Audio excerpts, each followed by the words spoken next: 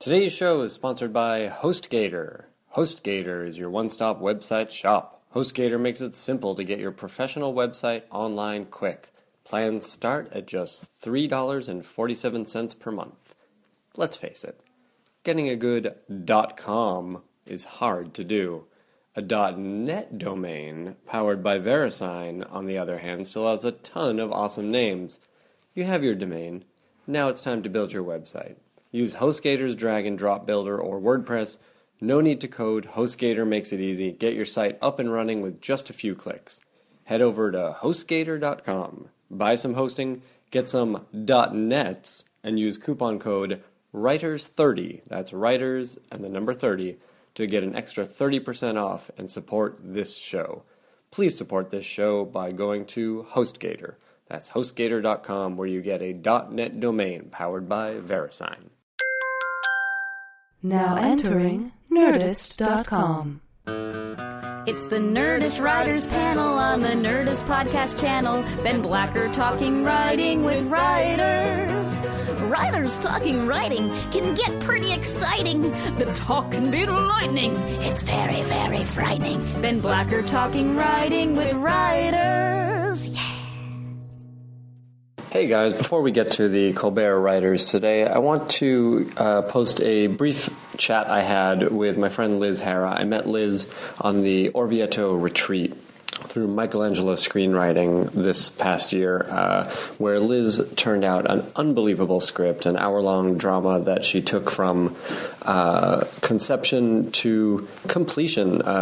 She got about 2 or 3 drafts in during that 2-week period and really turned out something great, as most of the students who did the Michelangelo Screenwriting program did. I'll throw this over to this chat in a moment, but if you're interested in coming to Italy, spending 2 weeks, talking about writing, and mostly doing some writing, come and go and check out michelangelo-screenwriting.com or follow me on Twitter at Ben Blacker, where I'll be tweeting about it for the next few weeks. Not just that. I mean, you should follow me on Twitter anyway. Sometimes there's some good stuff in there. Also, there's stuff about things I'm doing, including Michelangelo Screenwriting. But come on out to Italy next June. Why wouldn't you? Come live there for 2 weeks and eat great food and write a script and then go sell it. It's really that easy. Hi. Hi. We're doing this on microphones. Yay, podcast. I have Liz Hara, who was one of the students in the Michelangelo Screenwriting program? Workshop? I called it a workshop because that made it a little less formal. Liz. Yes. We were in Italy this June. How was it for you? I had an amazing time, actually. I got so much more out of it than I even anticipated. Really? What did you anticipate? I thought it would just kind of be a bunch of weirdos hanging out. Which it was. True. Kind of alone at cafes. But I really loved how much work we did breaking each other's stories and interacting. And by the end of my 2 weeks, I had a first draft of an hour-long pilot. Yeah, we should say. I mean, I think there were a couple of you who came out with these really strong... It didn't even seem like a first draft. I mean, we had kind of worked the story to death with the group. But yeah, you came out with a really strong pilot. Thank you. Do you continue to work on it? I do. I'm still polishing it. The dialogue still needs a little bit of work, but other than that, it's in good shape. And tell people who don't know a little bit about how we did things, both in the workshop and how was it living in Italy for 2 weeks? The living in Italy part was everything I could ever want. We invented gelato clock. Yep. Every meal finished with gelato. Around 4 o'clock every day. It was it's time. And then we could go to either the close place or the really good, slightly farther place. Right, but the whole town was tiny. So the farther place was not even 10 minutes away. So we did these workshops. We did it writer's room style. Mm-hmm. Yeah, the first couple days we went over just some basic structural stuff and then everybody brought their ideas, and we did a writer's room and broke everything down. And then really just spent a lot of time writing on our own and then coming back for feedback. Yeah, I mean, I think, and I kind of heard this as we went along, that the organizers, Heidi and Carlo, had never had a group who came to work and worked. I mean, they said usually people would take off on day trips and things, but you guys did not. Why not? We were all just really excited about our projects, and why would we leave when there was gelato clock? That's true. Yeah, and every restaurant in town was great. Yeah. There was a baseline kind of awesomeness to it, all just being there. Yeah. So I get to spend my time writing and then eating hand-rolled pasta. That's true. With truffle sauce. That's true. Would you go back? I would love to. Work on something new? Yeah, it's just such a great time to not do anything else and just focus on your project and get really good feedback, actually, from everyone in the group. Yeah, I'm glad you felt that way. Okay, thanks. Yeah. Again, that's michelangeloscreenwriting.com. Come join us in Italy for 2 weeks. Write a script. I promise it'll be great. The experience, not the script. I mean, that's up to you if the script is great. Here are the Colbert writers. Well, this has come up. I've obviously I've been in a writer's room, and then I've visited a bunch here, and we do it for the food, right? There's just always food around. You graze for all day. Yeah, we don't have the same sort of craft services setup of a sitcom where it's just that big old table with Twizzlers and Skittles and everything. That's right. A kitchen. My wife used to call that the candy room when we were working on the show. Yeah. You guys have a candy room? They give us. I think they've worked with a nutritionist to give us just enough nutrition to keep going. So you don't leave your desk. Yeah, and then, right. Well, sure. You guys have to churn stuff out constantly. Are we already podcasting? We're doing it now. Let's do it. Podcast. We can start at any point. So wait, we're on the internet? Well, I tend to just blurt out racial slurs, so you might just want to find a... I'm going to drop those in extra. Drop them extra. Okay, great. Yeah. But just use Samuel L. Jackson's swear for whatever racial slur. I'm sure he said it in something, so just drop that in. Like a morning zoo type show. Yeah. And some flushes and Boeings. Right, obviously. For all of the boners. Let's go around here, and Opus, starting with you, please introduce yourselves loudly and clearly for the microphone. I'm Opus Moreski, and I'm the head writer for the Colbert Report. Is that what I'm supposed to do? You did it! Yay! My name is Nate Charney, and I'm a normal writer for the Colbert Report. Mike Brum, normal writer also. What? Eric Drysdale, exceptional writer. Yeah. Thank you guys for letting us come and crash your day. Sure. The thing I really, that I know the listeners really want to hear about is how this show comes together. Let's hear the nuts and bolts of it before we kind of get into the specifics of how you guys write and do things. But this is a show that's on every day. Mm-hmm. There's a fast turnaround. It's obviously the most topical stuff you can do. Mm-hmm. How does the show work? It seems like we invented anew every time. We come in, the writers come in with a bunch of pitches. It's essentially the process is a bunch of pitches that we all throw around and goof around on, and then we kind of go down for the best of them in front of the producers and Steven, and then we're kind of just off in groups of two. We write in groups of two rest of the day. Is it arbitrary groups of two? It's sort of assigned, but it tries to be the people who are pitching on the story, but that's not always possible. And then I often, because I'm doing assigning, just move people around so I can play God a little bit. Sure. And then I can have people go oh God, he put me on that script about banking accountancy errors. What time do you guys all get in the morning and start working?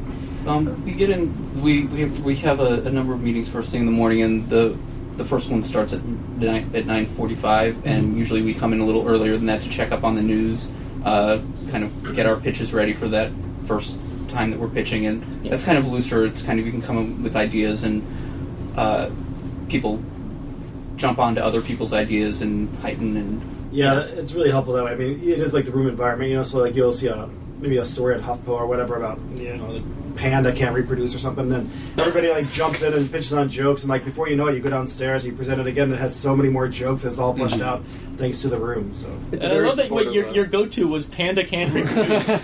One of the standard stories we always do. Sure. Well, there's not a lot of fodder in that. No, that's so sad. How many writers do you guys have on staff right now? We're up to 12, not counting the producers who have like writer credits as well. And they contribute a lot. But yeah, we have, including myself, 12 writers. And what's the how new is the new guy? How long has the oldest been here? New guy has been here 4 days. Yeah. No kidding. Yeah. I would say Eric is probably the oldest old guy because he's not only a alum of Colbert, but an alum of The Daily Show as well. Yeah. Oh, no kidding. Yeah, so he's been from working The with Daily Show after 5 years there. So, yeah, I'm an old man. Clearly. Yeah. How did you start? How did you get into The Daily Show in the first place? I always wanted to be a writer and came to New York and did stand-up as a way, because it was the only way I could figure out how people could hear the writing that I was doing and not involve a lot of other people. And so I did stand-up in the city for several years and finally got booked on a Comedy Central show as a stand-up, and then from there was sort of invited to submit to The Daily Show. And it was about 9 to 10 months, I think, after John started. Oh, wow. So it was a different time. Yeah. Yeah. It wasn't The Daily Show as we know it. Yeah, it was getting there. It was Sure. getting there. It was beginning to be that show. What type of material were you doing as a stand-up? Was it similar? Not anything Great stuff. political at all. Very funny, though. Nothing political at all. Am I allowed to talk about it? Absolutely. He had a character named Crazy Davis, who had a novelty hit. So I don't even know how they found you from this Comedy Central special, since you were doing a character. But he was doing a character. There's this novelty hit about Rubik's cubes that he had in the 80s called "This Rubik's Cube is Driving Me Crazy." Yeah. It's so we listened to it. I mean, that wasn't the only thing I was doing. I was doing... No, that's all. That's all Eric was doing. I was really worried that was going to be the only thing that I was going to... As far as I know. Because for like years I was the Rubik's Cube guy, and it drove me bananas. But now I'm not. That's called branding. now. Yeah. He also had another song about bananas. That's No. very good. Hashtag Rubik's Cube guy. That's your thing. But I think people have all different ways that they've gotten in. I mean, we have Nate was... I started as an intern here. Oh, really? So I worked my way directly up the ladder over 5 years. So I started as an intern, then I was hired as a PA, then I was an executive assistant, then I was the writer's assistant, and then there was an open writer spot. I submitted a packet, and they let me give it a shot. Tell us a little bit about that packet. I mean, I think we've met with various sketch shows and different kinds of shows, and I think that submission packet is something that the general public doesn't know a lot about. The packet is fun and terrifying because you're writing it by yourself, and in theory it's the best thing you've ever written that professionals will then be judging you on and either taking one look at and going, nope, and it's like, well, there's a week down the drain, or they'll say, yeah, there's some funny stuff in here, let's give this guy a shot. And then of course, then you go back years later and read, like, what was my first packet like, and you think, oh, God. Oh, I'm ashamed. Do you remember what was in your packet? I submitted 3 times. Oh, wow. And the third time, the only one I remember is, it was during the Olympics, and there was an ad saying that the athletes refueled with chocolate milk. And it was like, after a hard day, I refuel with chocolate milk. I remember seeing that commercial on TV, and I thought, that is the stupidest thing I've ever heard, and I must make jokes about it. Yeah, our packet is generally a couple of different segments from the show. It sort of changes around, but it's, we say, like, gives an example of, a couple of threats from the threat down, or a tip, or a tip of a hat, wag a finger from the tip wags, or a word, or whatever. And then it is, I had submitted 4 times before I got hired.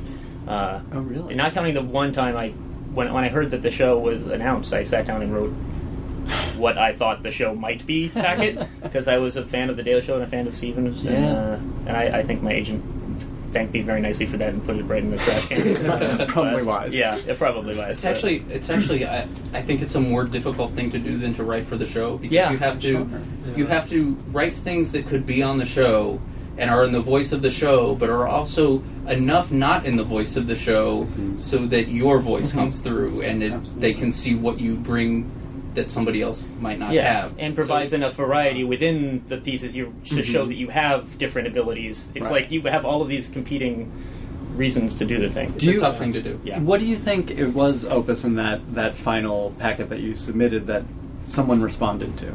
Oh God! I actually went back and looked at it because like we said, we have a new couple of new people, and I was like, so I read a bunch of packets, and I went back and looked at mine. I had to close the file after like the first page. I was like, oh, this is. I just thought it was. I just was like, having worked here for like five and a half years now. I'm like, that's not what we do. Who is this never strange? hire you. Oh God, yeah. It was terrifying. I would never hire me, absolutely. So I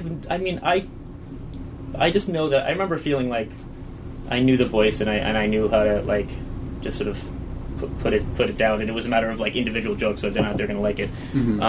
I didn't necessarily feel that when I was, say, writing a packet for Carlos Mencia. I didn't necessarily feel like I had the mastery of his voice, but so maybe that's for the better.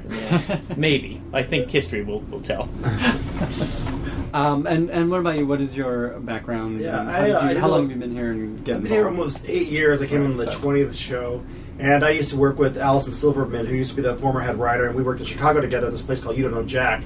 And she went off to go write on The Daily Show, and I always wanted to be a writer too, but I was too scared to come to New York and try it on my own. So I went to grad school for this program called Media Ecology, which has no practical application. It's now it's like it's like the environment media creates and how you operate in this environment. He's making for the podcast. He's making swimming motions with his hands as he's describing it. It's a very odd. It is fun. It's a very odd major, but I think that because I had lunch with Allison one day just when she got this job, or when she was at the Daily Show, and I told her when I was graduated, and she goes, "Oh, the Daily Show could use somebody like that."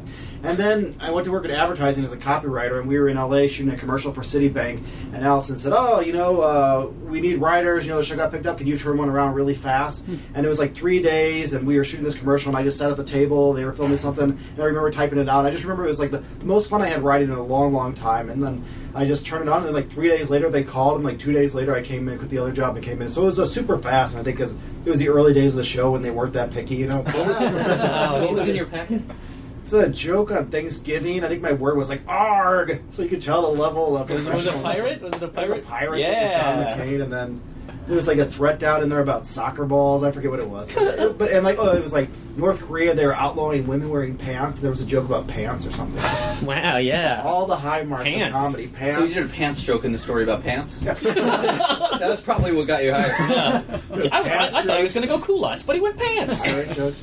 But no, it was great. Yeah. I think the thing that's interesting, like, because I feel like the majority of my adult life was spent outside, sort of peering in the window of people who got to do this thing. And I was like, I wanted to know what the thing was. And I feel like Nate here is the only person who's ever taken the path that people tell you in my life. I feel like is the only person really rare who's ever taken the path of like you get an internship and then you get hired and then you get to be a writer's assistant and then you get to be like I don't know that anybody. It's just we also have Gabe Groundley. That's true. Producing. He worked over at the Daily Show. Jason Reich was a writer there who had been the. You're proving my hypothesis. I'm just saying it does happen. Yeah, it's it does rare, happen. but it does happen. It does happen. There were two people at the Daily Show who were writers there who also started as interns. Yeah. And when I interned at the Daily Show, and one of them was a PA, and the other one was a footage producer, and then now they're both, multi-Emmy award-winning writers. Well, speaking of, you guys may not be multi yet, but congratulations. I was saying to Opus, well deserved and long overdue. Congratulations. Does this change the conversation for you guys? No, other than we're obviously awkward with praise. So when you say congratulations, we're all like, yeah. Whatever. Please stare at the floor, everybody. Yep. That's what we won for, actually, staring at the floor. That's how they judge the writers category. The fun really wears off when it's 1 o'clock on the Wednesday afterwards, and you're still as pressured to do that night's show as ever. Yeah. It was a great fun weekend and like so awesome. And I mean more than the writing, I'm happy the show won because there's so many producers and Stephen who worked really hard to get it out. But it's really nice, and you had a great time, and then the show must go on. I think I'm the first to say that show must go on. Yeah, you coined that. Yeah. Flying back from Los Angeles, looking for pitches on the plane. Yep. We have to do a show next day. Yeah, with my Emmy at my feet, kind of tucked under the plane seat in front of me. Right. Which looking for pitches on the nothing more $30 humbling. Wi-Fi. Like, Yeah. I mean, How I asked you what time you guys get here, but how late do the nights go? As you can see, it's like 7:45, and the show has not started yet. it depends on the show. Yeah, there's a lot of production issues for This today's is a big show. Yeah, this is a big kind of crazy show. Why is today bigger than usual? We have like a technology sketch. There's a robot in it. Yeah, There's a robot. Oh, right, you started to say. Kittens. There's some kittens in it. There's There's a hawk. Yeah, That was lots pretty of big. lots of graphic elements. Yeah, so it's a lot of elements, and Stephen's sort of wandering around, so it's a lot to work out. A lot of choreography for Steven to be in the right place at the right time when things happen. So Yeah, I guess this makes me ask, like, how ambitious can you get doing a day-to-day show like this? Because I feel like the show is pretty ambitious already. That's the great thing about Steven. I think everybody will tell you the same thing. Like, Steven's so great because you will say, like, in this scene, what if a man on fire comes in and then they has to wrestle a snake, and Steve goes, I love it, let's do it. Like, he is so much, like, he just goes for everything. And there's so many times downstairs somebody will say something like, we'll never do that. He goes, let's do it. I go, oh my God. And then there's just so many other people whose job it is to make it happen, and they do it really well. But I remember it was like the first or second week I was here, and Brum pitched an idea that it made perfect sense. At the end, we'd end the show with Steven wrestling a giant mutant styrofoam cup, which he did, and it was hilarious. And our prop guy Brennan, who was great, but somehow between 9:30, 10 o'clock in the morning when you pitched it, and 7 when we were had a giant styrofoam cup costume. And he was in it wrestling Steven. And I since it was one of my first weeks, I was just like, oh my God, this show is insane. We can do anything. Last week we planned a wedding in one day. That's true, yes. We did a whole wedding in one day. I did not see that. That's wild. Yeah, Meredith Scardino pitched this bit where, because the national parks are closed, some people couldn't have their weddings in their national parks, so we offered a couple who was featured on one of these news programs to have their wedding here, and everybody in the office just pitched in and got it done, and we did a wedding in a day. Have there been ones that have gotten away?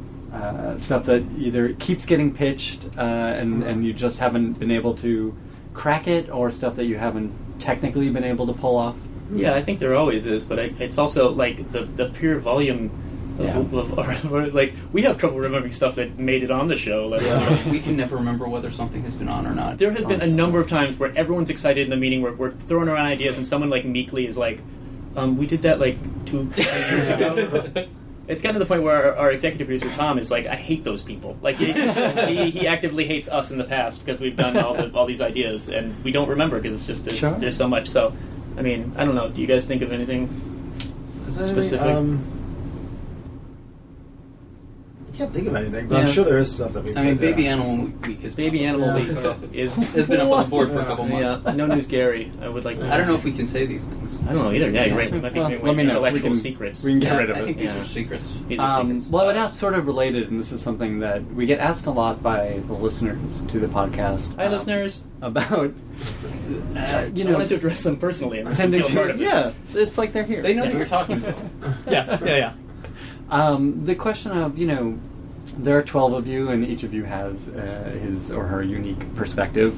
The collaboration and, holding on to ideas or killing the ideas that you love, how do you guys deal with this? Again, it's fast-paced. There's a lot of material to go through.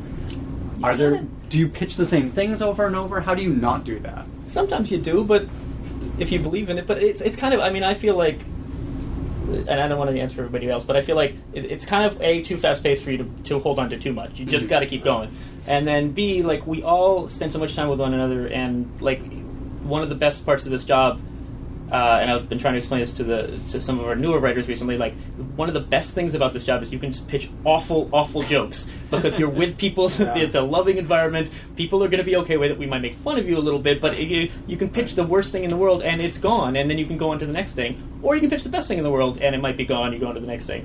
But it just feels like everyone's got some ego, but I feel like the level of ego of really tenaciously fighting for a joke that some writers have done on other shows I've been on just doesn't really happen as here. And I also think that because the show is so writer-driven, there's a lot. It's Steven-driven, obviously, but he says the things that we write for him. That's the way the show works, by the way. We write the stuff. Steven also writes the stuff, but then he says it. What was I saying? The nature of the show doesn't allow for...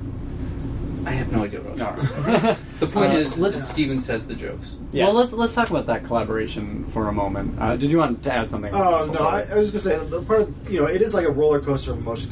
Because we write so much stuff that like you're up, you're down, you're up, you're down, you're up and down, and like it does take a while to get used to that. Like you go, this is the greatest bit, the greatest thing I've ever written, and then they really go, no, this is not working. And you go, and you're crushed, but you gotta say, put me back in, coach, and you just have to keep firing away, just because that's your job, and that's part of the fun of this job too. I think what I was getting to is that there is reward.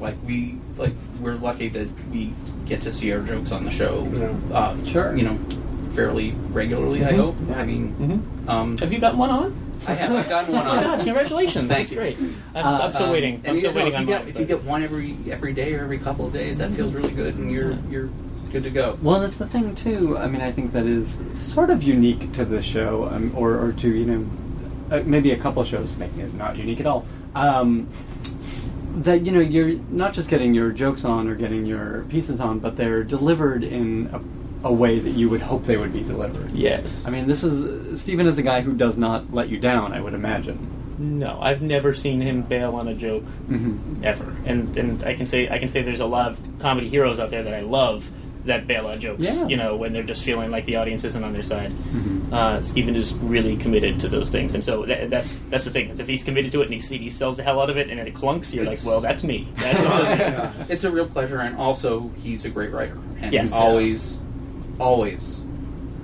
brings something. He'll never make your joke worse. No, he's a never. machine, Yeah, I guess that's the thing. It's astounding every day.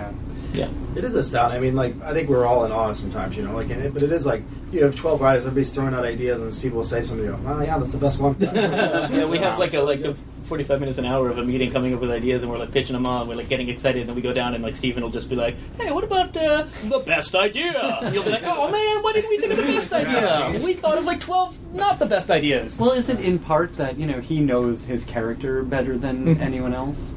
Yeah, Just and partly. I think he's also a super genius. Yeah. yeah. He's probably the result of some government experiment somewhere. He's a super soldier. Right? Yeah, possibly. Yeah. Oh wait, we're not supposed to talk about that. That's another thing. Right. Future Strike Fix that. and the Super Soldier Program, Project Phoenix. We're not supposed to talk about that. Opus, we didn't talk about where you come from.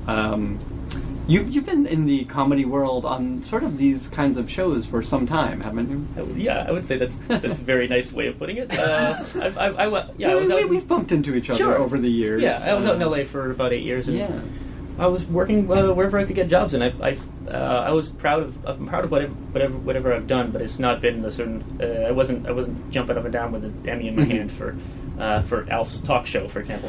Wait, did you work on Alf's talk show? Oh yes, Alf had a talk show. Yeah, we do that. Yeah, of course. Yeah, I didn't 6 know you had episodes. worked on it. Yeah, 6 episodes on TV Land. You must have been a baby on that show, though. It was actually this was in the late mid 2000s, so it was like really? He was making a big comeback thanks to those 1-800 collect commercials, and TV Land gave him a six talk shows, but like we taped them all in one weekend. We wrote them all in 2 weeks.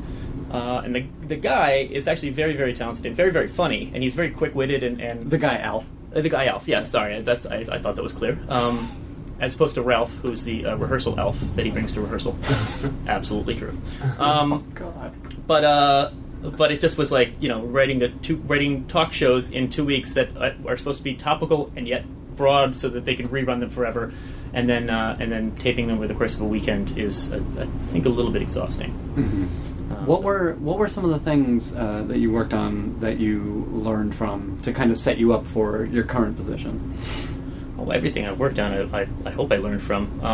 But I don't think there's any direct correlation necessarily between that and my position. I worked on Alf's talk show. I worked on a show called the Naked Trucker and T-Bone's show, which is full of super talented people that I don't think was presented in the right way. I worked on a show called Little Bush, which was an animated show that hit the airs right as everybody was sick of Bush jokes, but also full of super talented people. And like I said, I'm proud of everything because I have to find that little thing that I actually care about. There's one show I worked on It was a comedy talent show sponsored by Mountain Dew that aired midnights on Spike for a summer. Yeah. And if you imagine how hilarious Notes from a Soda Company could be. And so it was awful. I don't think it was very good. And the entire thing, I worked for like 3 months on this thing, and it all hinged on the fact that I got one. They were like talking to like cute babes, and it's like a fake little talk show with cute babes, and I was like, ugh. And I got one of them to say like, hey, what's the most interesting thing about you? And we wrote all the patter, and then the girl said, I once touched a dead guy, and I loved that line. And so for me, the 3 months of work and the like 10 episodes of the Mountain Dew variety comedy show that I didn't like was all worth it because I got a girl like in a bikini to say, the most interesting thing about me is I once touched a dead guy. So you have to find your victories where you can. But again, these must have been, formative for you as far as working in a room. I got exactly. to write. I mean, that's the thing that's amazing is that I got to do that, and I got to do it on any level is already pretty astounding. Let alone the sort of level of the people that I get to work with here. Mm-hmm. I learned a lot. I learned. I guess what I learned more is less about being a writer, and now that I'm sort of trying to do somewhat more of a managerial position as I'm a head writer, which is very weird because I love and respect these people who are far more talented than me here so much. But I try to think about for example, the Mountain Dew show, the guy, I'll just keep going back to this one, the guy had 2 stamps. One of them said funny, and one of them said not funny. And when you'd send in a script, that's what he'd give that. And so when I came to the position of head writer, this has only been a year ago, I thought, maybe I'll try to be a little more communicative. I don't see what could be clearer than funny or not funny. It is pretty clear. He has 3 stamps. It's funny, not funny, and Yeah. Work on it. Yeah. That is insane. Yeah.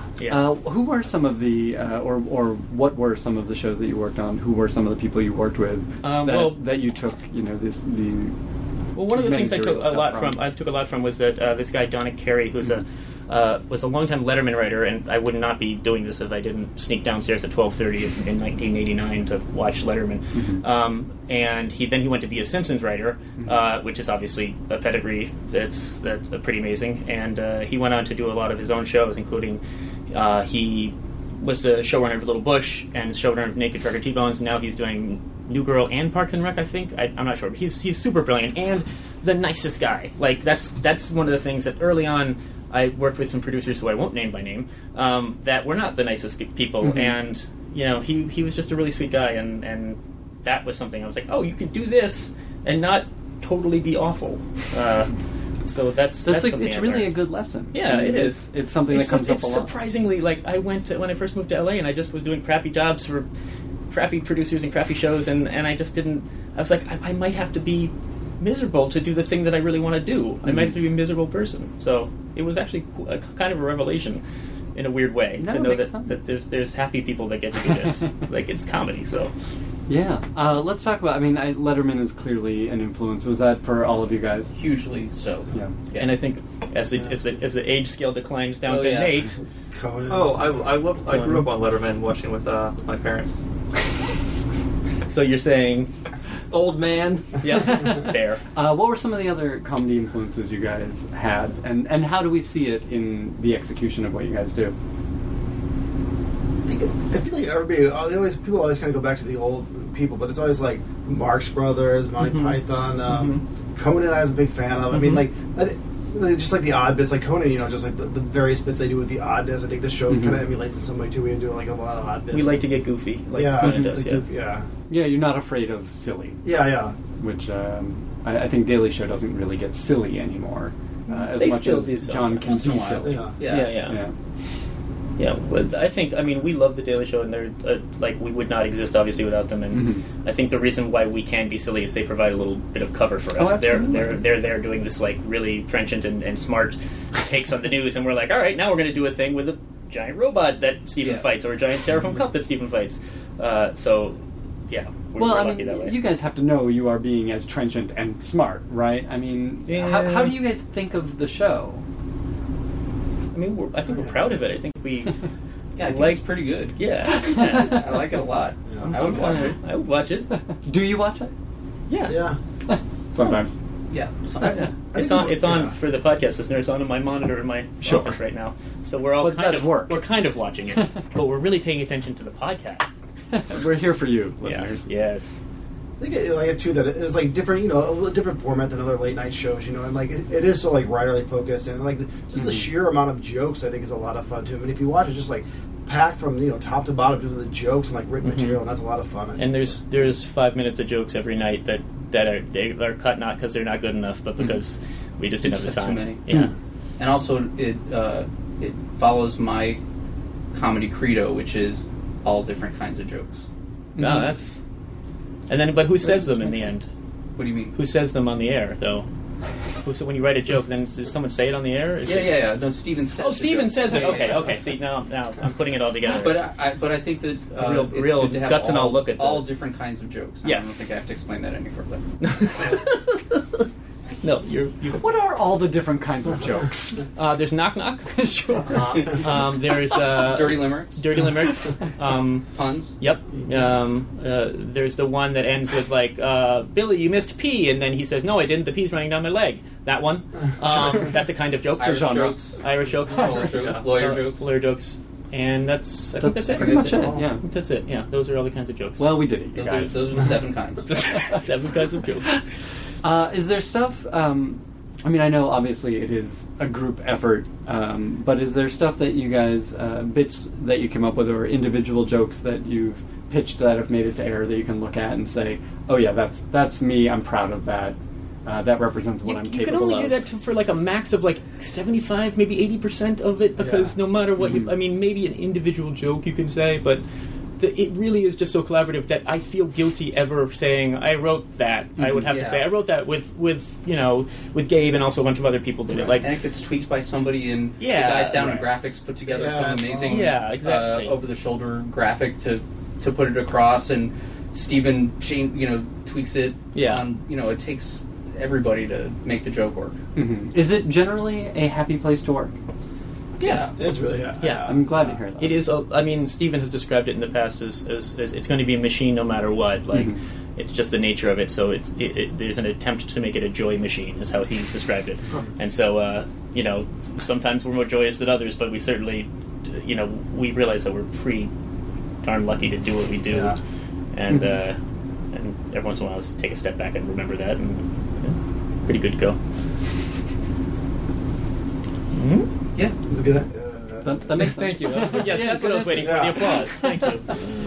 I was always curious. I was always a big fan of The Daily Show and was thrilled when this show came on the air.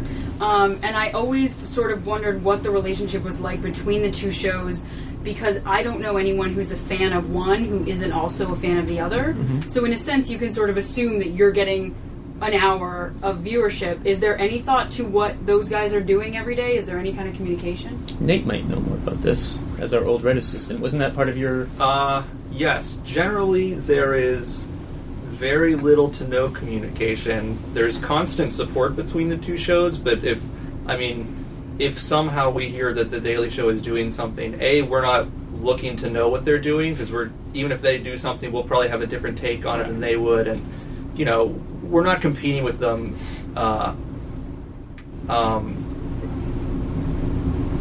No, I mean, there's not someone whose job it is to call The Daily Show every day at noon and say, hey, here's the ideas we had. You guys aren't doing any of those, are you? I think in the first couple weeks we did that, maybe. Yeah. And then I think we realized that there was no, because Steven is a character and is coming from such a different place, it's happened once or twice where we've had a similar take, but or really little jokes here and there. But I feel like it's very rare, and they have their point of view, and we have the character's point of view, and it's pretty easy to just let it go, So, and in terms of our relationships, it's odd. I feel like they work 3 blocks away, and I get to see them in Los Angeles once a year because they're working hard and we're working hard, and I really like all the people over there, and I wish I got to see them more, because I see them, I'm like, oh my god, you're great. These people are hilarious and fun, and yet,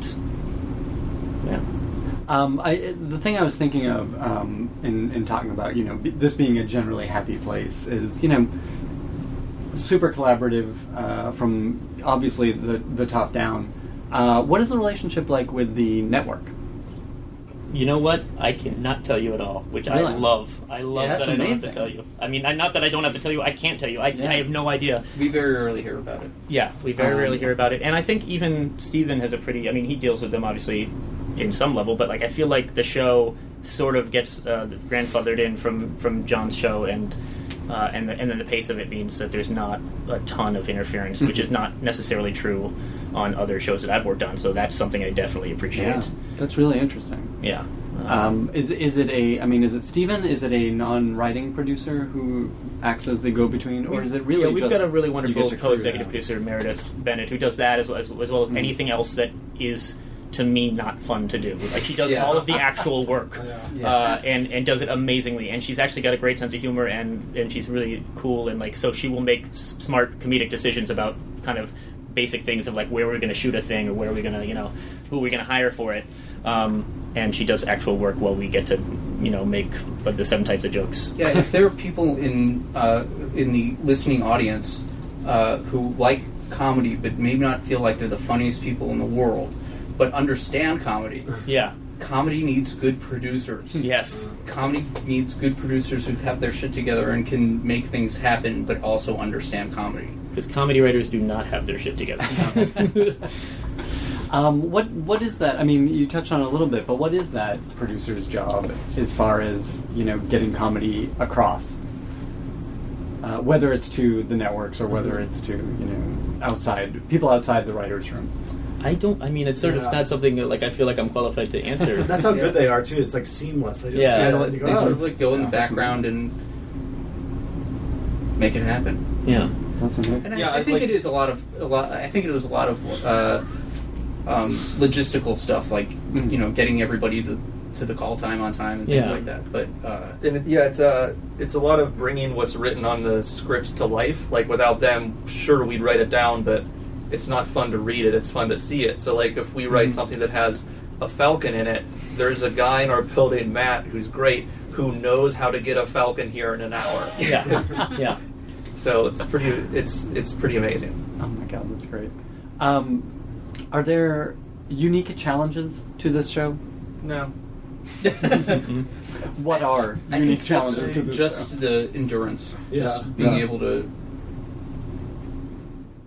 Yeah. do it all day long, every day, 5 days a week. Yeah. It's a grind, but it's a very fun grind that you do with your friends while being aware that, like, this is the best job in the world. But how do you not burn out? I mean, you hear about writers on shows with this kind of schedule, or even not this kind of schedule. I mean, like Saturday Night Live, like they kind of churn through writers. How do you keep it interesting and fresh and fun for yourselves? On the weekend, I hunt Man for Sport, and that really releases a lot of tension. I honestly believe that each show sort of develops a schedule that is we'll push everybody and then give them just enough time to heal, like some gauntlet game or something. You just have just enough time to heal before you are attacked by more orcs, and that's a reference from 1985 maybe.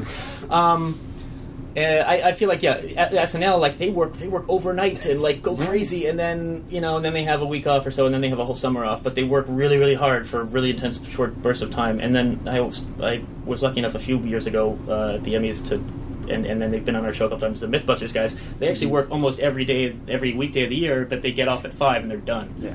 And so I think every show has its own way of pushing people, and then until they're almost dead.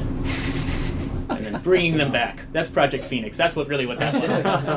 Tie back. Is this tied into the Super Soldiers? This is, yeah. We'll take this right Okay, now. No please problem. cut it out. Here's your Falcon. Yeah. Up on the screen. Falcon time.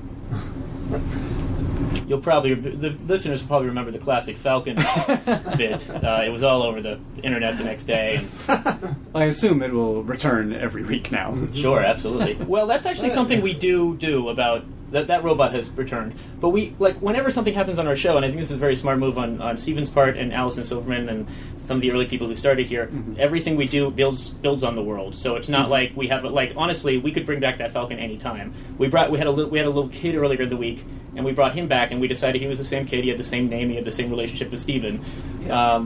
everything becomes part of this world. And yeah, when I first started, that's what I loved about the show was the narrative. I mean, it's like every night's different, but it does sort of have a thin narrative that runs through it, like his dog Gipper. I mean, there's just like the Jay the intern, Charlene. There's a mythology to it. Yeah, exactly. Yeah, that's really cool. Yeah, and it adds, and it becomes something that naturally sort of happens, and it's pretty fun that way. Yeah. Until it's a crutch that you can just lean on the whole time. We did, yeah. Well, I feel like.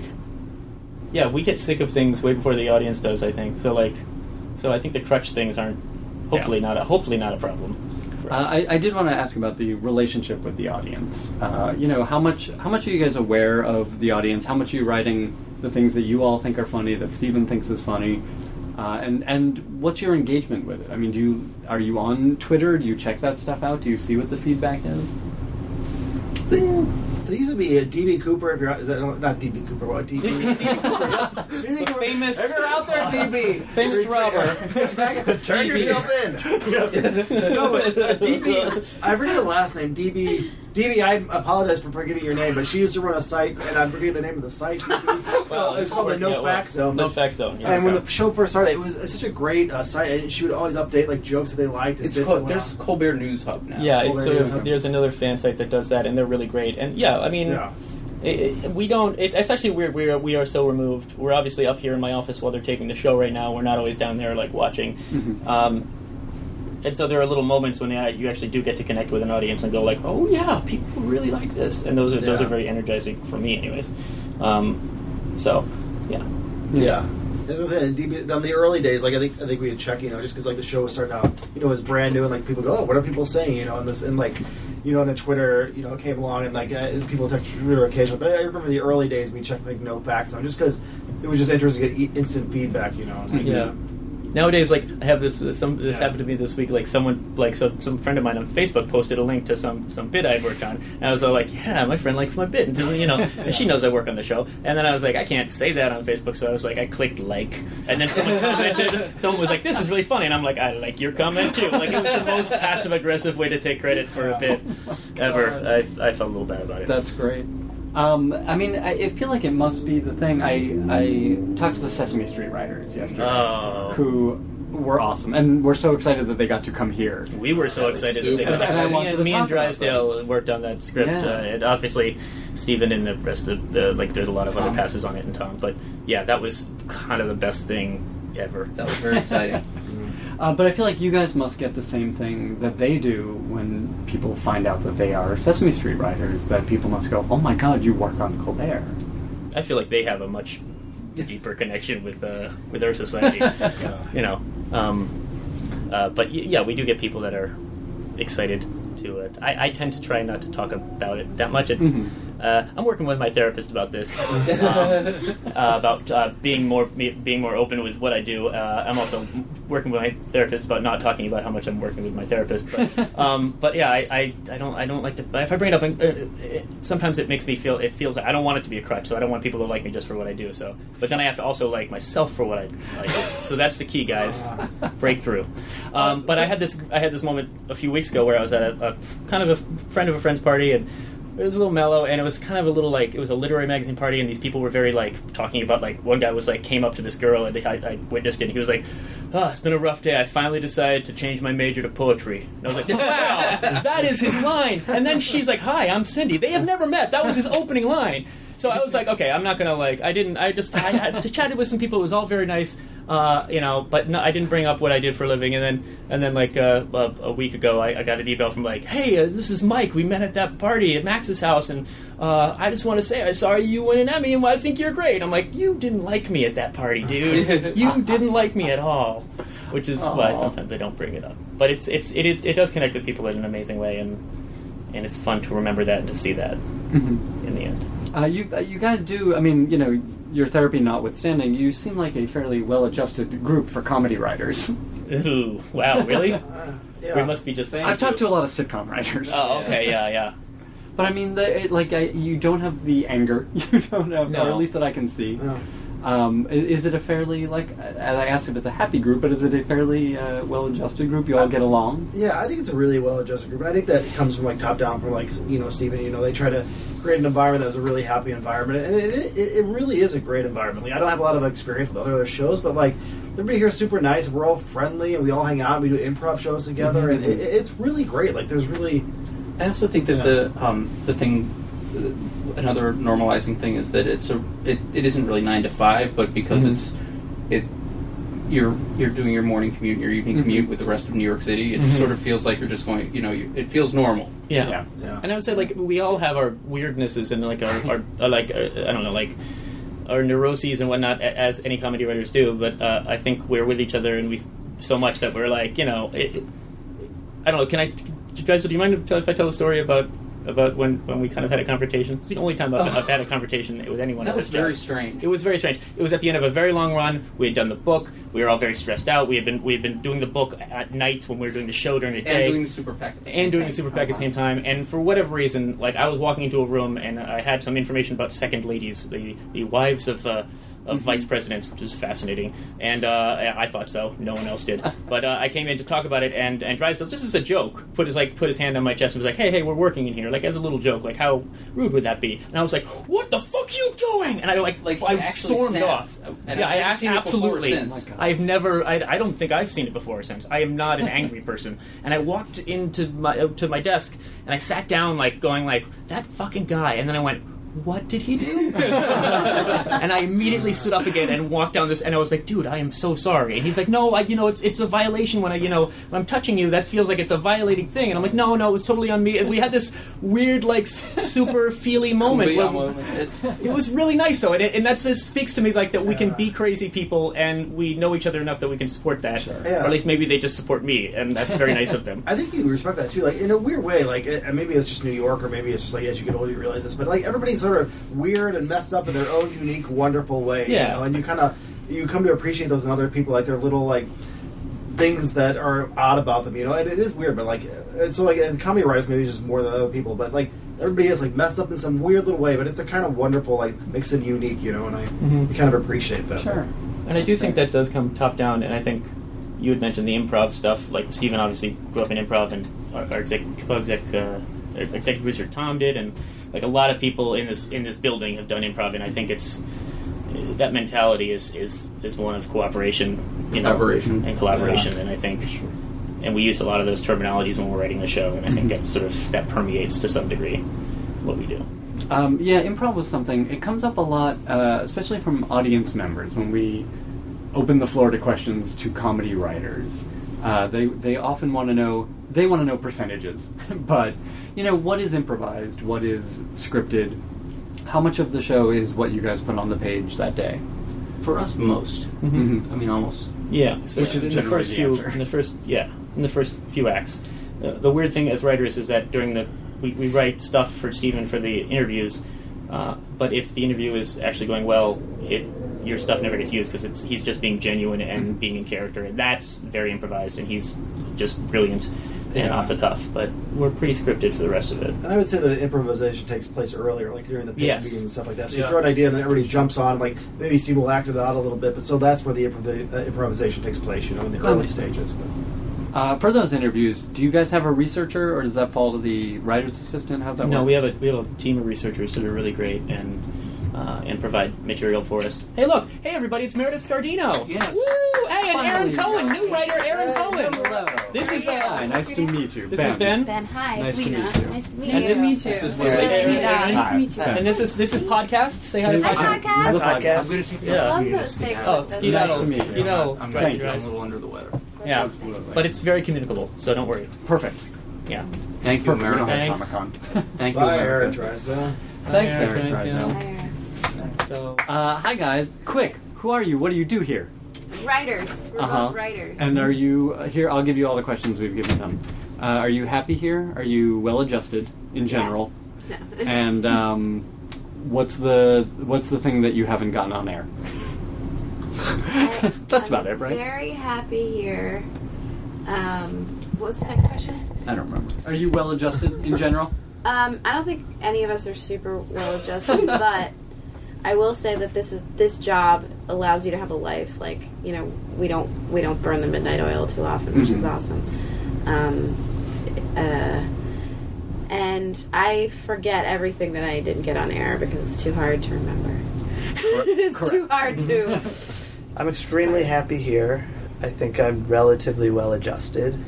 And I've only been writing for 4 days, so all my wounds are still fresh. Well, he's one of two new guys, but he also was with the show for ages as a field producer. I've been at the show for 7 years as a producer out in the field with Steven. But you had to do a submissions packet, right? Yes. What do you think finally pushed you through? Do you think it was your work on American Beauty? I've been getting coffee for Opus routinely. That's not true. I don't know what it. The word is he wrote a really good packet. When you hand one of those things in, it really is blind, and you just sort of hope that somebody looks at it and enjoys it. But I heard that they lost a lot of the packets. There are like 3 left. We lost D through C, so we pretty much just had like A, B, C, and it's Cohen is C, so he's pretty lucky. Well done. And how long have you been with the show? 5 years and change. Mm-hmm. And has it changed in that time? It's always evolving. I feel like the show's always doing new things, and in the time I've worked here, the Super PAC thing was a huge deal. We've gone to the Olympics. Testified in front of Congress. Iraq. There's just Iraq. Yeah. And you were at the South Carolina. Yeah, the Herman Cain rally, Rock Me Like a Herman Cain. Mm-hmm. I think one of the things that I love about the show is that it's always constantly evolving and constantly trying new things. I did want to ask you guys about the book. You brought it up. How were you all here for that? Mm-hmm. Yeah. How did that come together? I think it's really like, hey, we should do a book. And then they said, yeah, let's do a book. And then everybody jumped in and pitched in. But was it sort of the same process as putting the show together? It is. It was on top of the process of the show. So you had the book on top of the show. So it was a lot of work at some times, but it was sort of the same thing, collaborative. You kind of have an idea for stuff, and it was actually a little bit more individual because on show days we have hour and a half, 2 hours to write a script, get it done, throw it out there, see what happens. And on for book stuff, we'd kind of talk out ideas and then say, oh, okay, well, Opus, why don't you go write this thing up about healthcare? And then he'd kind of have the weekend to do it, and then the editors would cull down, put all our stuff into basically a big smoothie and just And I think that worked because, here, when we're working collaboratively, we're trying things out loud because it's going to be out loud eventually. Steven has to say it.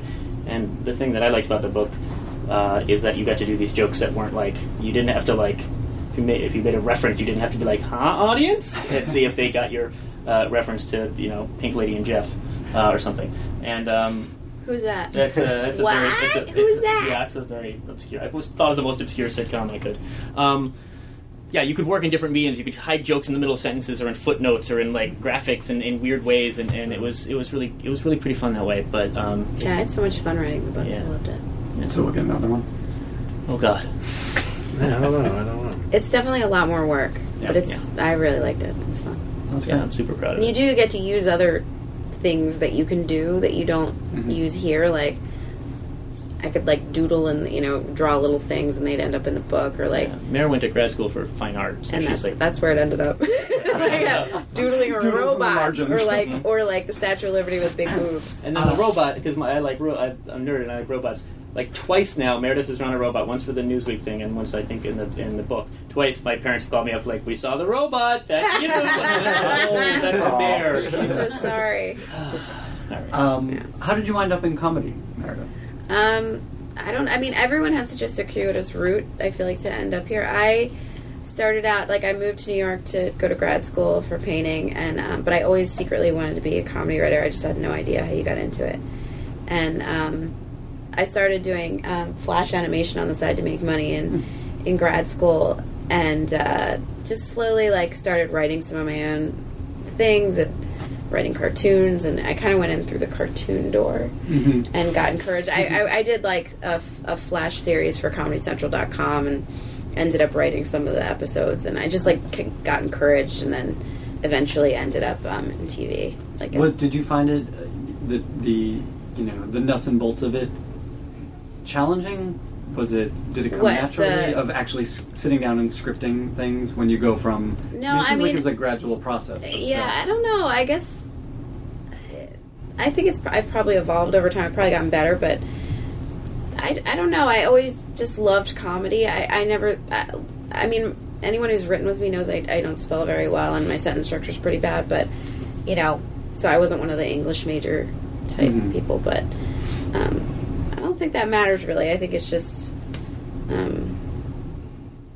don't know. Think about it. Email us. Yeah. Okay. Anything else?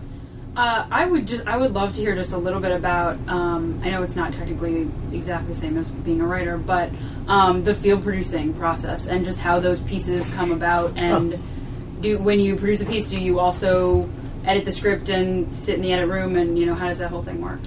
Well, as someone that up until a week ago was field producing for about 7 years at the show, it's very similar in the approach, but very different in the process, I would say.